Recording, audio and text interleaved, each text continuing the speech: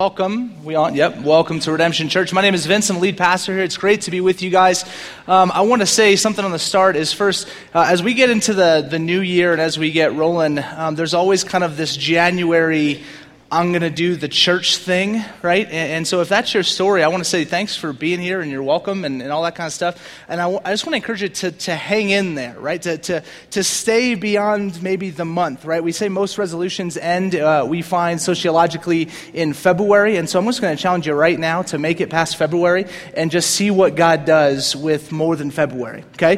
And I think he's going to show up and I think it's going to be good. But that's just as an aside based on some conversations I had this week. Second announcement I want for us as we get started. If you are somewhat new to the church or maybe even been coming for a while, and you just have questions about why we're here, what we do, beyond just wanting to fill out an info card or pick up a pamphlet, we do a monthly lunch we call Roots Lunch, and it's to get you to understand kind of the roots. What do we dig deep on? What are the things that are unique about us? What makes us tick as a congregation? If you want to be part of that, you get free lunch, and it's on the 31st, the final Sunday of every month at 12:30, immediately following service at our church offices located right next to Aspen Sports. Okay? And so if you want to be part of that, we just need you to sign up so we can buy the right amount of food, get the right amount of resources gathered together and set up. And so to sign up for that, you can just go online or just fill out an info card, talk to us at the Connect desk, any one of these options, and we will get you dialed in and we'll have you at the lunch. We'll give you all the further details.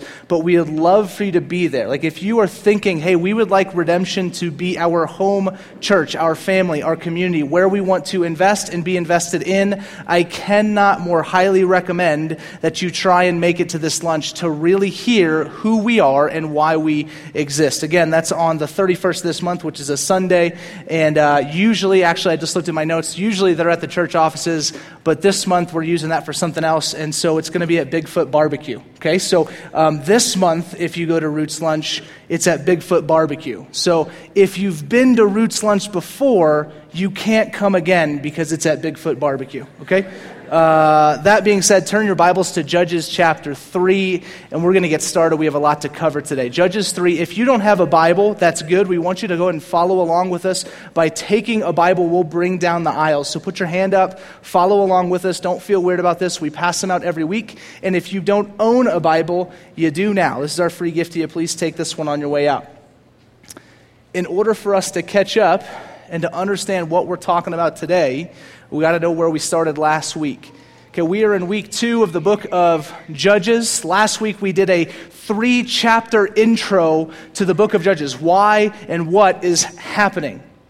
So we need to go all the way back to Moses in the book of Exodus. Moses is called out by God, go get the people of God, the Israelites, take them out of Egypt, bring them into the promised land that I will call you to. Moses takes them into the wilderness, does not bring them all the way to the promised land. The leadership mantle is handed over to this man named Joshua. Joshua then moves in, and Joshua is raised up as the new leader over the people of God. He then moves into the promised land and succeeds at the mission of subduing its people, driving its people out. When he is alive, Israel does follow God. Israel does do what they're supposed to do. But something happens to Joshua, which happens to every human being, and Joshua dies. As soon as Joshua dies, everything starts to go bad for Israel.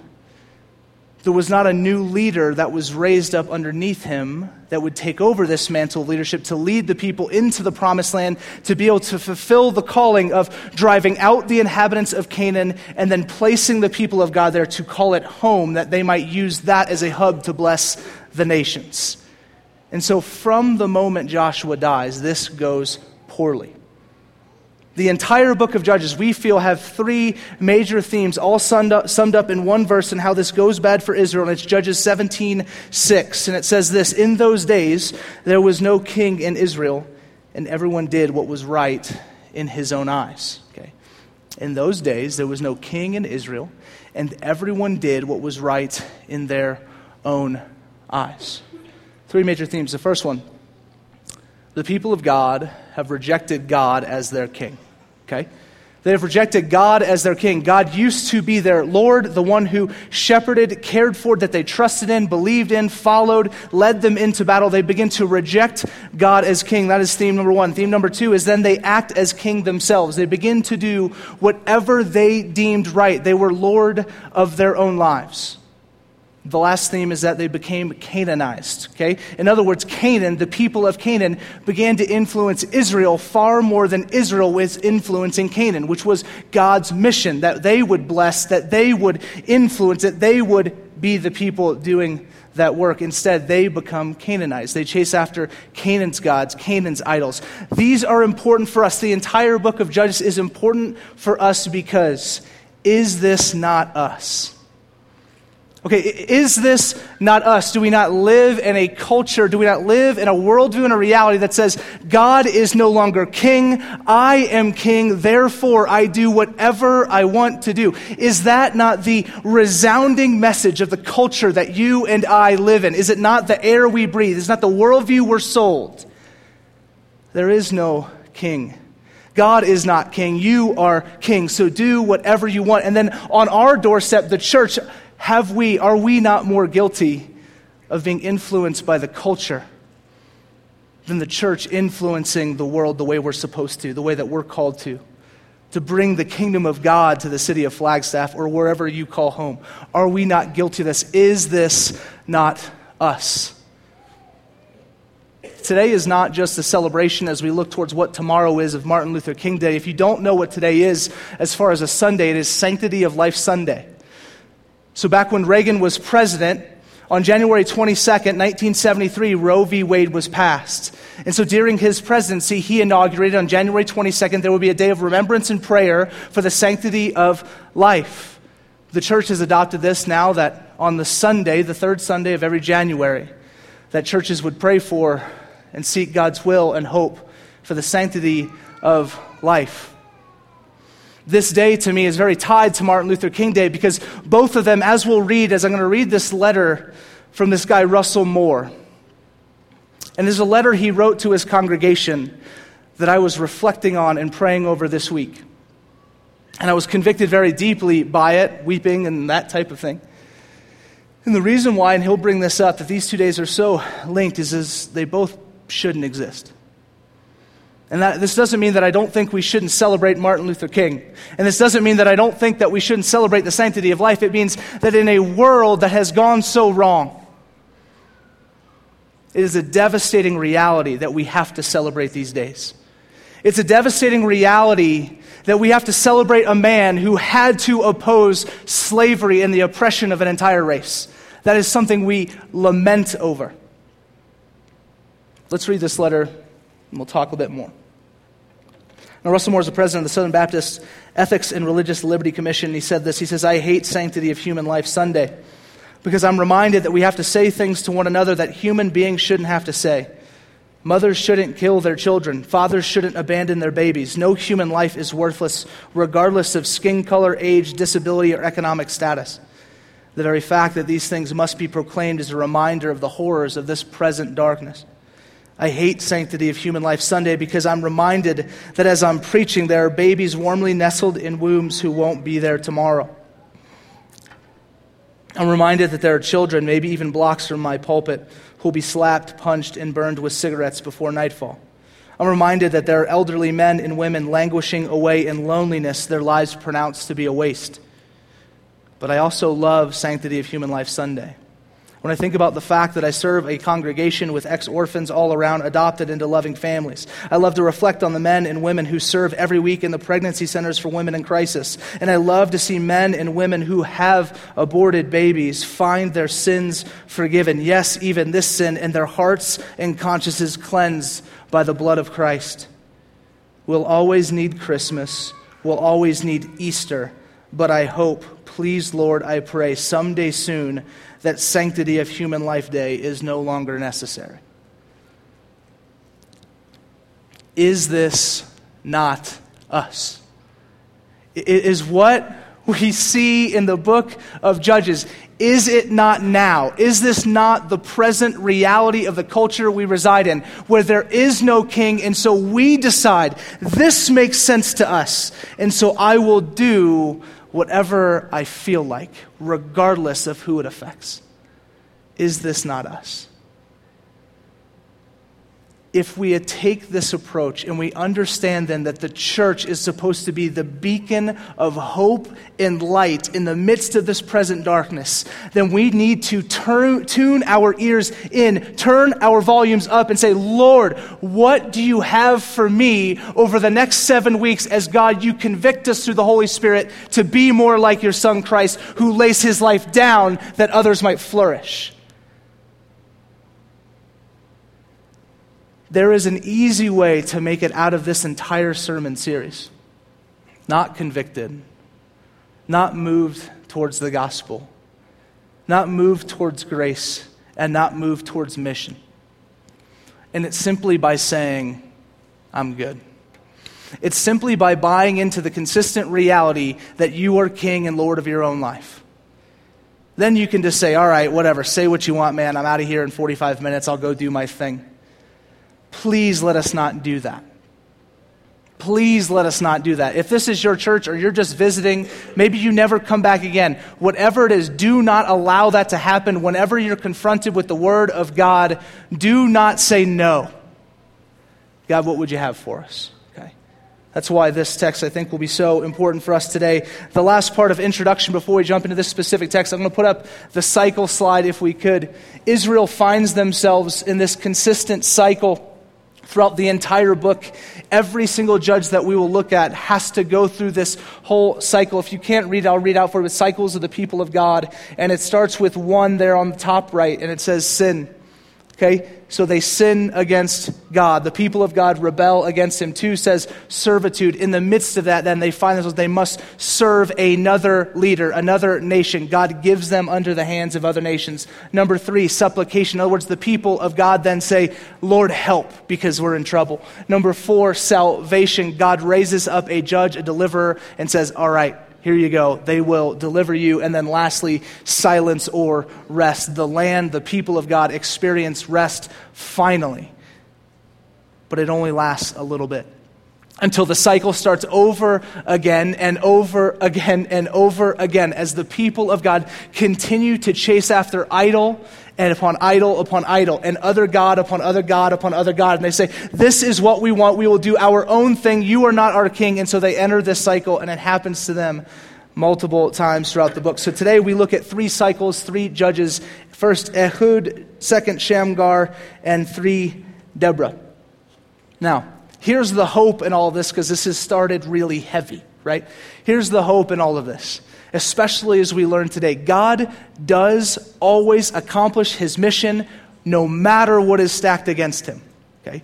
There is nothing that can rise up against God that God cannot defeat, that God will not win. He is consistently and always proving himself. And the reality is he often raises up people where it does not make sense that they should be the one to deliver. He saves people from hopeless situations in surprising ways. And I think he does this because when the underdog wins, there is more glory given. Right? Where there's more shock, there's more surprise, there's more awe. It's such a better story. There's more praise given to whoever is the leader of the underdog.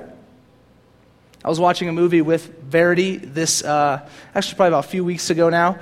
And I'd just love to know by a show of hands, because it's obviously a classic, one of the greatest cinematic features of all time. It's called Little Giants.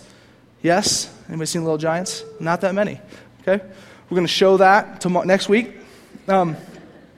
Little Giants is your classic Mighty Ducks, Big Green story, right, where the underdog team must play and try and defeat the juggernaut, right? So this one's about Pee Wee football. There's a little team called the Little Giants. They are all the rejects from the Cowboys, right? And the Giants could never beat the Cowboys, except for like the last 10 to 15 years, because the Cowboys are terrible. That's just real life, okay? The Giants could never beat the Cowboys. Why? Because the Giants are filled with the rejects, the kids who weren't strong enough, weren't big enough, weren't fast enough, weren't smart enough, didn't know football, couldn't catch, couldn't run, couldn't throw. They had no business winning this game. Yet, of course, you kind of know how these Disney films work. They do end up winning the game. But at the end of the final game, where there's only one team that will be allowed to run and play for the city that they are from, and it has to be the winner of this game. So they go, and it's one of the last plays of the game. Can anyone remember the name of the play that they call? Come on. No? Annexation of Puerto Rico. Okay? So they call this play the Annexation of Puerto Rico. Okay? And the way the play goes, and if you're familiar with football, it's like a fumble-rooski play. Okay, so the center goes to hike the ball, pretending to give it to the quarterback, but he actually holds on to it. Meanwhile, the quarterback runs this direction, and then all of the defense follows. The center grabs the ball and begins to run moving forward. Okay? This is an image, albeit flawed. This is an image of what's happening here, right? This big, fat reject of a center has no reason being the one to deliver the victory for the little giants. He's overweight. He cannot run. He's literally experiencing an asthma attack as he runs. The ball's falling out, right? There's literally, at one point, a peanut butter and jelly sandwich in his helmet. And so he's running with it. And then what happens? He gets tackled. The ball is fumbled. And you think, okay, all is right with the world. He shouldn't have scored.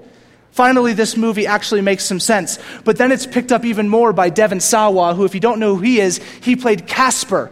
Remember in the movie Casper as a kid? So he's gorgeous, right? Like Backstreet Boy style. And so you're like, okay, you're good at sports, you're attractive. This all makes sense. You should be the one to go. So he goes, he gets tackled, and then at the very end, he fumbles the ball, and it goes to I kid you not, probably a 60-pound, the skinniest kid you've ever seen on the planet type of child, and he has glasses, and he can't run, and he doesn't know what he's doing, and somehow this kid is the one who scores the touchdown, and the little giants win the football game. They are the champions of the city.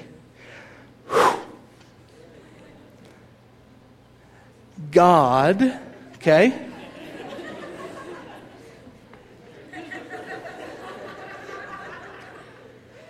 He raises up kids like this to accomplish his purposes. And obviously, the circumstances are far graver. When you read the Bible, when we get into the book of Judges, especially today, we're going to see 3 stories of 3 people who have no business being the people that God raises up to deliver Israel.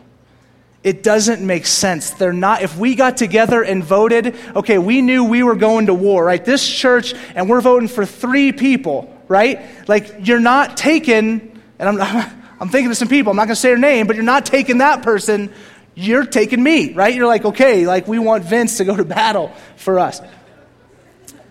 No, you're going to take the people who seem the most qualified, who fit into the culture, who seem to make the most give us the greatest chance of victory. God never does that. And I think the reason he never does it is because the underdog always gets more glory.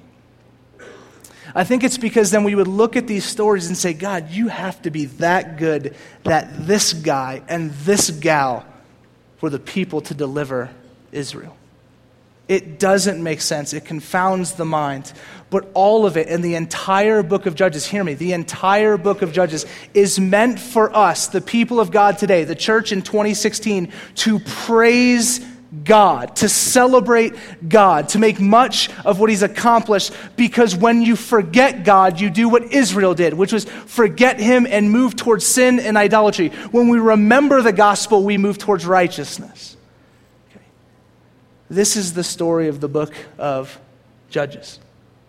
And so he will raise up people that don't make sense. And honestly, this is what Jesus does when he raises the 12 apostles. And this is what God does now when he calls Redemption Flagstaff and the rest of the Christians in our city to go and bring the kingdom to Flagstaff. It doesn't make sense that you and I are part of this. We're not that good. We're not smart enough. We're not wise enough. We're not fast enough. We're not anything enough. God is, and God fulfills his purposes. Amen?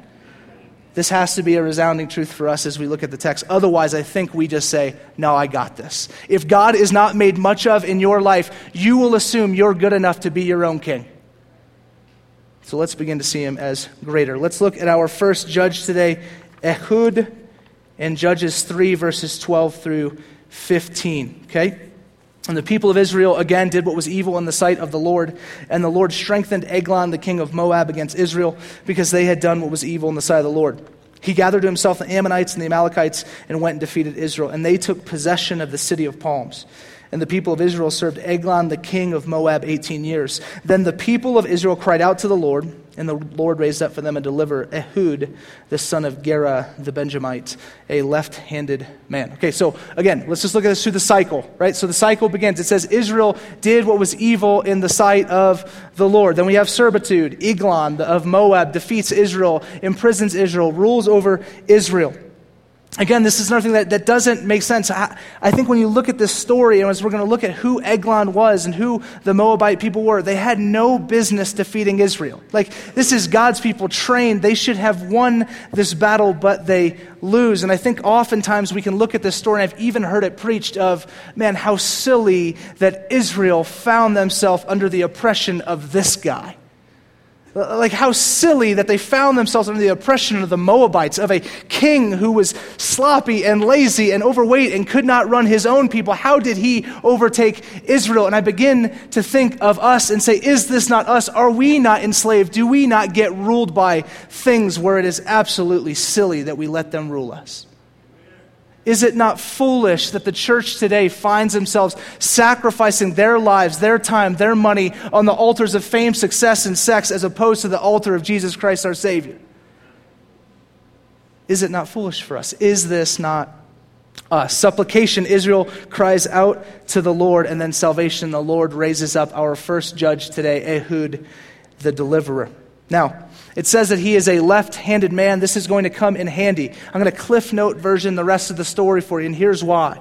So Ehud builds and makes a sword, and then he goes to the king. He goes to Eglon and says, well, I need to bring a tribute to Eglon, the king. Now, a normal, and I've done a lot of sword fighting, obviously, so normally, if you are right-handed, you fashion your sword on your left leg, so when you need to draw it, you draw it from here, because this is just awkward, right? And so this is what he does. Because he's left-handed, he puts it on his right side. So he draws this way, right? This is important because the guards, for whatever reason, choose to not look and inspect this leg because usually the sword is here, and so he's allowed to visit the king, give tribute to the king with a sword in his possession, okay? Again, Moabites, not the smartest people, okay? He walks in, he gives the tribute, and then he says to Eglon the king, hey, before I go, I want to tell you a secret, right? And Eglon, really into Gossip Girl, says, come on, right? Sends everyone out of the room, okay? Says, you know what, guards, go, just me and this guy. So they leave, they close the door behind them, and then, of course, our hero Ehud draws the sword and then draws it and stabs it straight into the belly of Eglon, who is described in the text as a very, very, very fat man. To the point where when he shoves it in, the sword gets stuck and out spills out a lot of nasty things, okay? I only tell you this part of the story because it does become relevant. Ehud then kills the king Eglon, flees and sneaks out, okay? Locks the door. The guards begin to smell what is the decay and the excrement of Eglon, and they begin to think, you know what? Well, the king must... he just must be using the restroom. That's like literally what they say. Like, that's Eglon, he does that, right? And so they begin to think through this, and then this is part of the story, so I'm not trying to be crass or dirty. And then they think, man, this is getting really, really bad, so eventually they say, the smell has gotten so bad, let us go check on him. They finally go into the king, and they find him dead. This entire series of events allows for Ehud to escape from Eglon, or escape from the guards, and go and rally the people of Israel, where together then they go and they conquer the Moabites. Okay, this is the way, this is the guy that somehow gets raised up to deliver the people. A left-handed guy, which back then was a huge minority, and he was a Benjamite, which was the smallest and least important, if you will, tribe of the 12 tribes of Israel. Yet he is the guy that God raises up to go and do this, and he accomplishes it in absolutely crazy ways. The last part of our cycle comes through, and we have silence and rest Judges 3:30, so Moab was subdued that day under the hand of Israel, and the land had rest for 80 years. Okay. Judge number 2. This guy's going to be a lot faster. His name is Shamgar. There's a very short reference to him, and they think that honestly he might have come right on the tail of Ehud and pushing back another people group so that the people could experience that 80 years of rest. But it says this in Judges 3:31. After him was Shamgar, the son of Anath, who killed 600 of the Philistines with an ox goad, and he also saved Israel. Right? So maybe during the Moabite occupation, there was also the Philistines who were kind of causing a bit of a ruckus, and so Shamgar is raised up to go and take care of them. The cycle in this one is implied as opposed to being very overt. Okay, the last one we're going to look at today. Oh, let me say this. Sorry, Shamgar. The reason why in the world would they use Shamgar? Shamgar is not even an Israelite. He's not even one of the people of God. Shamgar is a Canaanite. Okay? He doesn't even belong to the people of God, yet God uses him to deliver Israel. What is he thinking?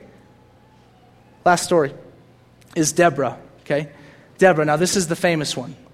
This is a famous one. A lot of people have heard a sermon probably on Deborah at some point if you've been in church for a while, but Deborah's the big one.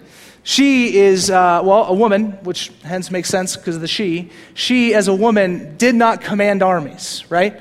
Women did not go off to battle. They did not fight for Israel. They did not command whole armies. And yet she will be the one to be raised up as the judge of Israel and will be the leader, even though someone else is about to drop their responsibility, if you will. So let's read, continue on in chapter 4, verse 1. And I'm moving quick on the narrative, I know, but a lot of the story will get us towards the application for us. But let's keep going. Verse 1 in chapter 4. And the people of Israel again did what was evil in the sight of the Lord after Ehud died. And the Lord sold them into the hand of Jabin, king of Canaan, who reigned in Hazor. The commander of his army was Sisera, who lived in Harosheth Hagoyim. And then the people of Israel cried out to the Lord for help, for he had 900 chariots of iron and oppressed the people of Israel cruelly for 20 years. Now, Deborah, a prophetess, the wife of Lapidoth, was judging Israel at the time. Moving on to verse 6. She sent and summoned Barak, the son of Abinoam, from Kadesh Naphtali, and said to him, Has not the Lord, the God of Israel, commanded you, go gather your men at Mount Tabor, taking 10,000 from the people of Naphtali and the people of Zebulun, and I will draw out Sisera, the general of Jabin's army, to meet you by the river Kishon with his chariots and his troops, and I will give him into your hand. Okay, so key people for this text. First, Deborah, the prophetess and judge at the time. Barak, not our president, but the commander of Israel's army. Okay, Barak will be raised up to be the commander of Israel's army. Jabin is the king of Canaan, who is the king, the oppressor of Israel. Sisera is the commander of Canaan's army, right? So he's the main guy that will fight. And then in all of this, again, we see this cycle. They are oppressed by this regime. Israel cries out, and God raises up a deliverer, Deborah. Now, I'm going to give us the Cliff Note version of this as well. Deborah goes to Barak and says, Has not God given us these people into your hands? Is he not ready once again to deliver Israel? And so she says, Barak, you're the guy. He's raising you up. Go and get the 10,000 men, and you will be the one to defeat the Canaanites. Instead, he replies to her, he says, Well, I'll go, but only if you come with me, right? So this huge call, she's saying to him, listen, no, this isn't me saying this is a good idea.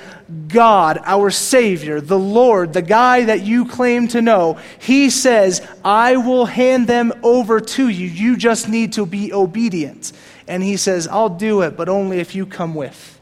So he goes like full, like elementary school asking a girl out for the first time style here, right? He's like, I'll do it, but only if you come with me.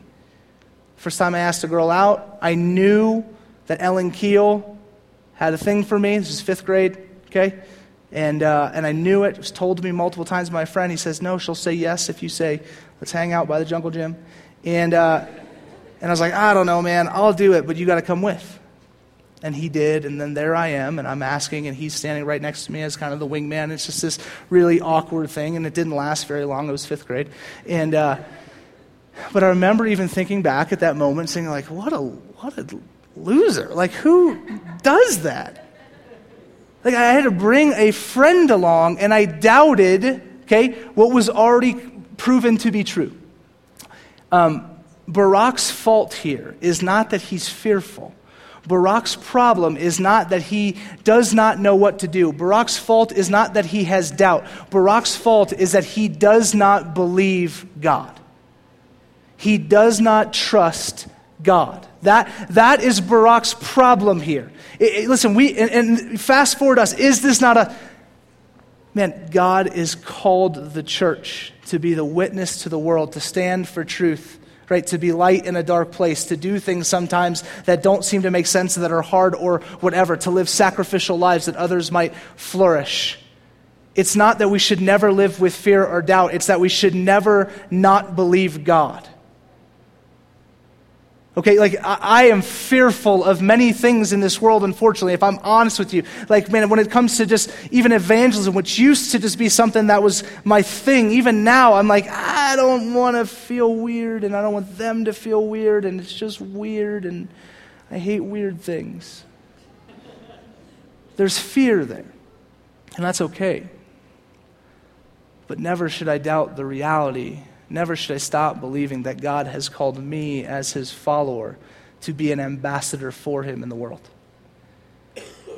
Never can I doubt to the point where I all of a sudden will begin to forget what Scripture has commanded of the people of God. To care for the orphan and the widow.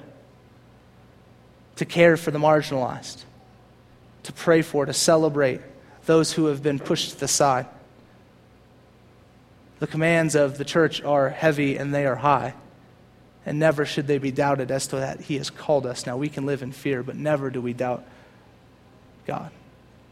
That was his big sin, but he decides, all right, if you go with, I'll go. Deborah says, all right, I'm going to go with you, but you need to know that because I'm going, that the glory for this, the credit for this will go to a woman. The credit for this will go to a woman. We would naturally think that this woman is Deborah, but it might not work out that way. Okay? So Deborah goes, they find the 10,000 men in the midst of their pursuit to go take over Sisera's army. Sisera raises up his 900 chariots and goes and meets them on the battlefield. God then gives them over. Okay? People of God defeat Sisera's army and Sisera flees. Sisera is going to go and find himself at the house of Heber the Kenite, and you have to go back and look a little study here, but Heber is actually a traitor to the people of God. The Kenite family, the Kenite tribe was related to Israel. They're not part of Israel, but they're related to Israel, so they were allies of Israel, yet Heber leaves them and goes and does his own thing, becomes a traitor, a Benedict Arnold. He is on the outside. And Sisera finds himself now at Heber's house, and when he gets there, he's greeted by Jael, Heber's wife. And there's Jael, and she invites him in, and we're going to see in verse 18 as I read how the rest of the story unfolds. It says, and Jael came out to meet Sisera and said to him, turn aside, my lord, turn aside to me, do not be afraid. So he turned aside to her into the tent, and she covered him with a rug. And he said to her, please give me a little water to drink, for I am thirsty. So she opened a skin of milk and gave him a drink and covered him. And he said to her, stand at the opening of the tent. And if any man comes and asks you, is anyone here? Say, no. But Jael, the wife of Heber, and this is just like crazy, took a tent peg and took a hammer in her hand. And she went softly to him and drove the peg into his temple until it went down into the ground while he was lying fast asleep from weariness. So he died. No kidding. Right? Like, that is such a funny addition. Not many people with a tent peg through the back of their head survive that. This woman, Jael, a traitor's wife, right? God raises up in a moment and says, you will be the one who will deliver Israel. The glory of this battle will go to you. And so she comes up behind him, sneaks behind him, drives the tent peg through. And then Barak, who is in pursuit, comes to the tent as well, finds that his enemy has fallen, and then goes, takes the rest of the army, pursues Jabin the king, defeats them, and the land again experiences rest. Okay? This time for 40 years, the land experiences rest. This is a significant amount of time. All of chapter 5 is an entire song written by Deborah and Barak, and every step of the way, in every part of the song, nothing gives praise to Deborah, nothing gives praise to Barak, nothing gives praise to Jael. They mention it, there's narrative, but all of it, the thrust of the entire song, is look at what God has done. It is look how God has once again delivered his people. It's look how we could not do it outside of him. It is a celebration. It is a worship moment for the people of God to once again remember the goodness of God that they had forgotten, which has led them into the same cycle over and over and over again. Okay. Remember God. God raises up. He saves and delivers people in hopeless situations in surprising ways by people who do not have any right to be his deliverers. And there is no better example of this than Jesus Christ. There is no better example of one raised up than Jesus Christ. And I just wrote a little blurb on Christ. When you really think about it, he was an unattractive minority infant, born to a poor virgin in a land ruled by an oppressive tyrant, surrounded by an existing theocracy that wanted nothing more than to destroy him. If you are trying to save the world and you need a conquering hero, you don't put him in these circumstances. Unless you're God and you're trying to say, I'm that good. I'm that incredible. I'm that amazing. I'm that powerful. I'm that worthy of worship. I'm that worthy of glory, etc., etc., etc. Christ is the perfect example for us to look back on and say, God, you raise up people who in their circumstances make no sense to be the ones that will be part of the deliverance of a culture, of a people, and yet you do it by your power so that we will see you, worship you, and give you praise, and then go and do likewise. So church, is this not us? Is this not us that this text speaks of today? To say, God has raised us up. And like Deborah for Barak, Deborah was raised up that she would go with Barak to accomplish the mission that he was called to. Did God not raise Christ? That now with the indwelling of his Holy Spirit, do we now walk with a raised Jesus, with an alive God present with you and present with me at all times, that we now as the church, as Christians, as followers of Christ, would be part of the mission of God to deliver and redeem the entire world. Thank you, Lord. He didn't send you to do it by yourself. Deborah becomes the picture of the Holy Spirit raised up for us, that then we could go in confidence now and fulfill the mission that God has called us to. And that mission is to be the light and the beacon of hope in a world that, as Moore said, is filled with present darkness. That has decided, God, we don't need you. That has decided, I got this. Morality, whatever, I will figure it out on my own. I'll do my own thing. In the midst of that culture, there is to be a select people raised up that are God's people, the church, that are supposed to continually resound the call of a God who delivers. Not just for this group, but for the whole world. This is our calling. This is what we are to do. Is this not us? As we wrap up today, we're going to sing a few more songs, and intentionally, Camille and I were talking, we chose the song In Christ Alone for our communion song. I love this song lyrically. Like the lyrics of In Christ Alone to me just every time floor me and blow me away. It just tells the narrative of an infant child raised up that saves the world, and then the ongoing hope of eternal glory that exists in his life, death, and resurrection. So as we sing this song, let us remember God. Let us remember what he has done. If we forget it, lest we forget and we enter into the same cycle over and over and over again, as opposed to living in the reality of the presence of the Holy Spirit and God in our life, what he has accomplished, that we would leave this place and not just never enter into the cycle ourselves, but help a culture that seems to continually do it, to miss it, maybe even for just a bit, to experience rest and peace, that we could not have to constantly toil amidst the weight of the sin and brokenness of this world. There's one last thing I want to say before I pray. And I just want to say, if you're here and you're just visiting, and especially if you're visiting and you're not a Christian, first, thank you for coming. I always know it can be weird to come into a situation like this, just surrounded by all these weird people who raise hands during song. Well, we don't do that, but mostly just me over on the side. But you're in a situation that's not usual or comfortable. I just want to say, I want to acknowledge, thank you for coming. And I want to say, the weight of this text is heavy. And I remember early on, before I became a Christian, I started reading the Bible before I was a Christian through the Old Testament. And it's just not where you're supposed to start usually, right? Like they're like, read John, or read like the gospel, and here's like 15 verses about love and grace, right?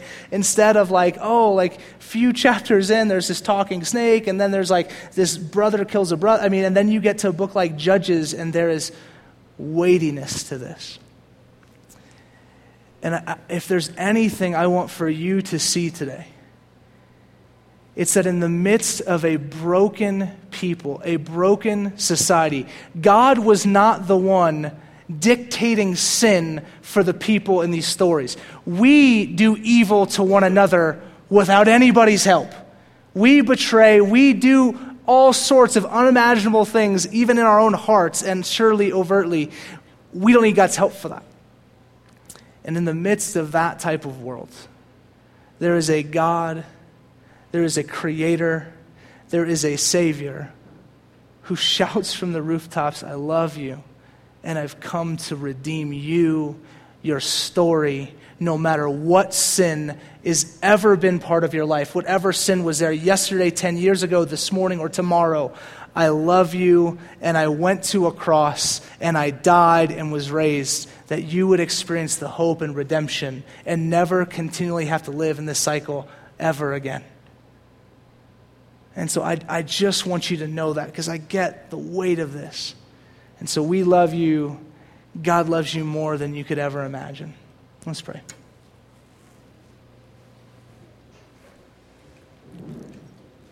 God, thank you for just heavy, weighty texts in your word as you communicate to us. God, sometimes I feel that you just are banging me over the head with just the same stuff about seeing how good you are, seeing how jacked up I am, and then seeing the call of me as a Christian and as a member of your church and your body. And Lord, I repent of my own stubbornness to not obey, that you need to keep telling me. God, I pray that you would shape me and mold me to hear your voice more clearly and respond with more faith. And I pray that for our people today. God, that we receive your word, Lord. Holy Spirit, we know you are with us, that you were raised up to travel with your people.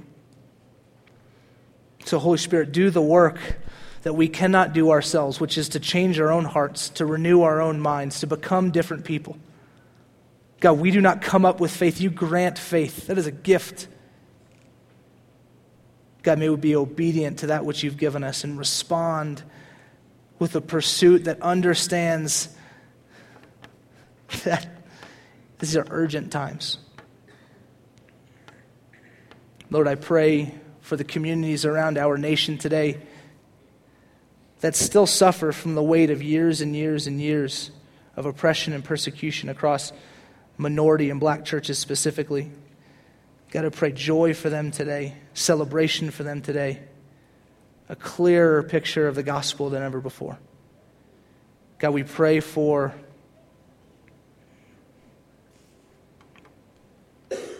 Jesus, we thank you for the 50 million unborn that I think live life with you now over the last 40 years. God, we pray that you would bring swift, righteous movement amongst the people of God to stand for all life. As Moore said, Lord, for the unborn, for the children, for the elderly, and everyone in between. God, on a day like today, we celebrate you because you are a deliverer. You are a restorer and a redeemer. Pray for single moms, the effort they have to raise their kids, single dads. Pray for women who are right now debating the reality of what will they do with this fetus. God, I just pray your, not even ever still voice, your loud, reckoning, thunderous voice to say that you love them, that you will provide for them, protect them, as you will for the baby that is inside them. There's so much to pray for, Lord. I probably should go. But Jesus, do a work in my heart. Do a work in the hearts of the people that are here today, that we would stop trying to rationalize our comfortable Christianity. And we'd really begin to see, is this not us? Have we not fallen into the same trap? And have we not been called to more? Move in your people today as we worship and celebrate you. You are so good and faithful to people who do not deserve it. Thank you, Jesus. It's your name we pray. Amen.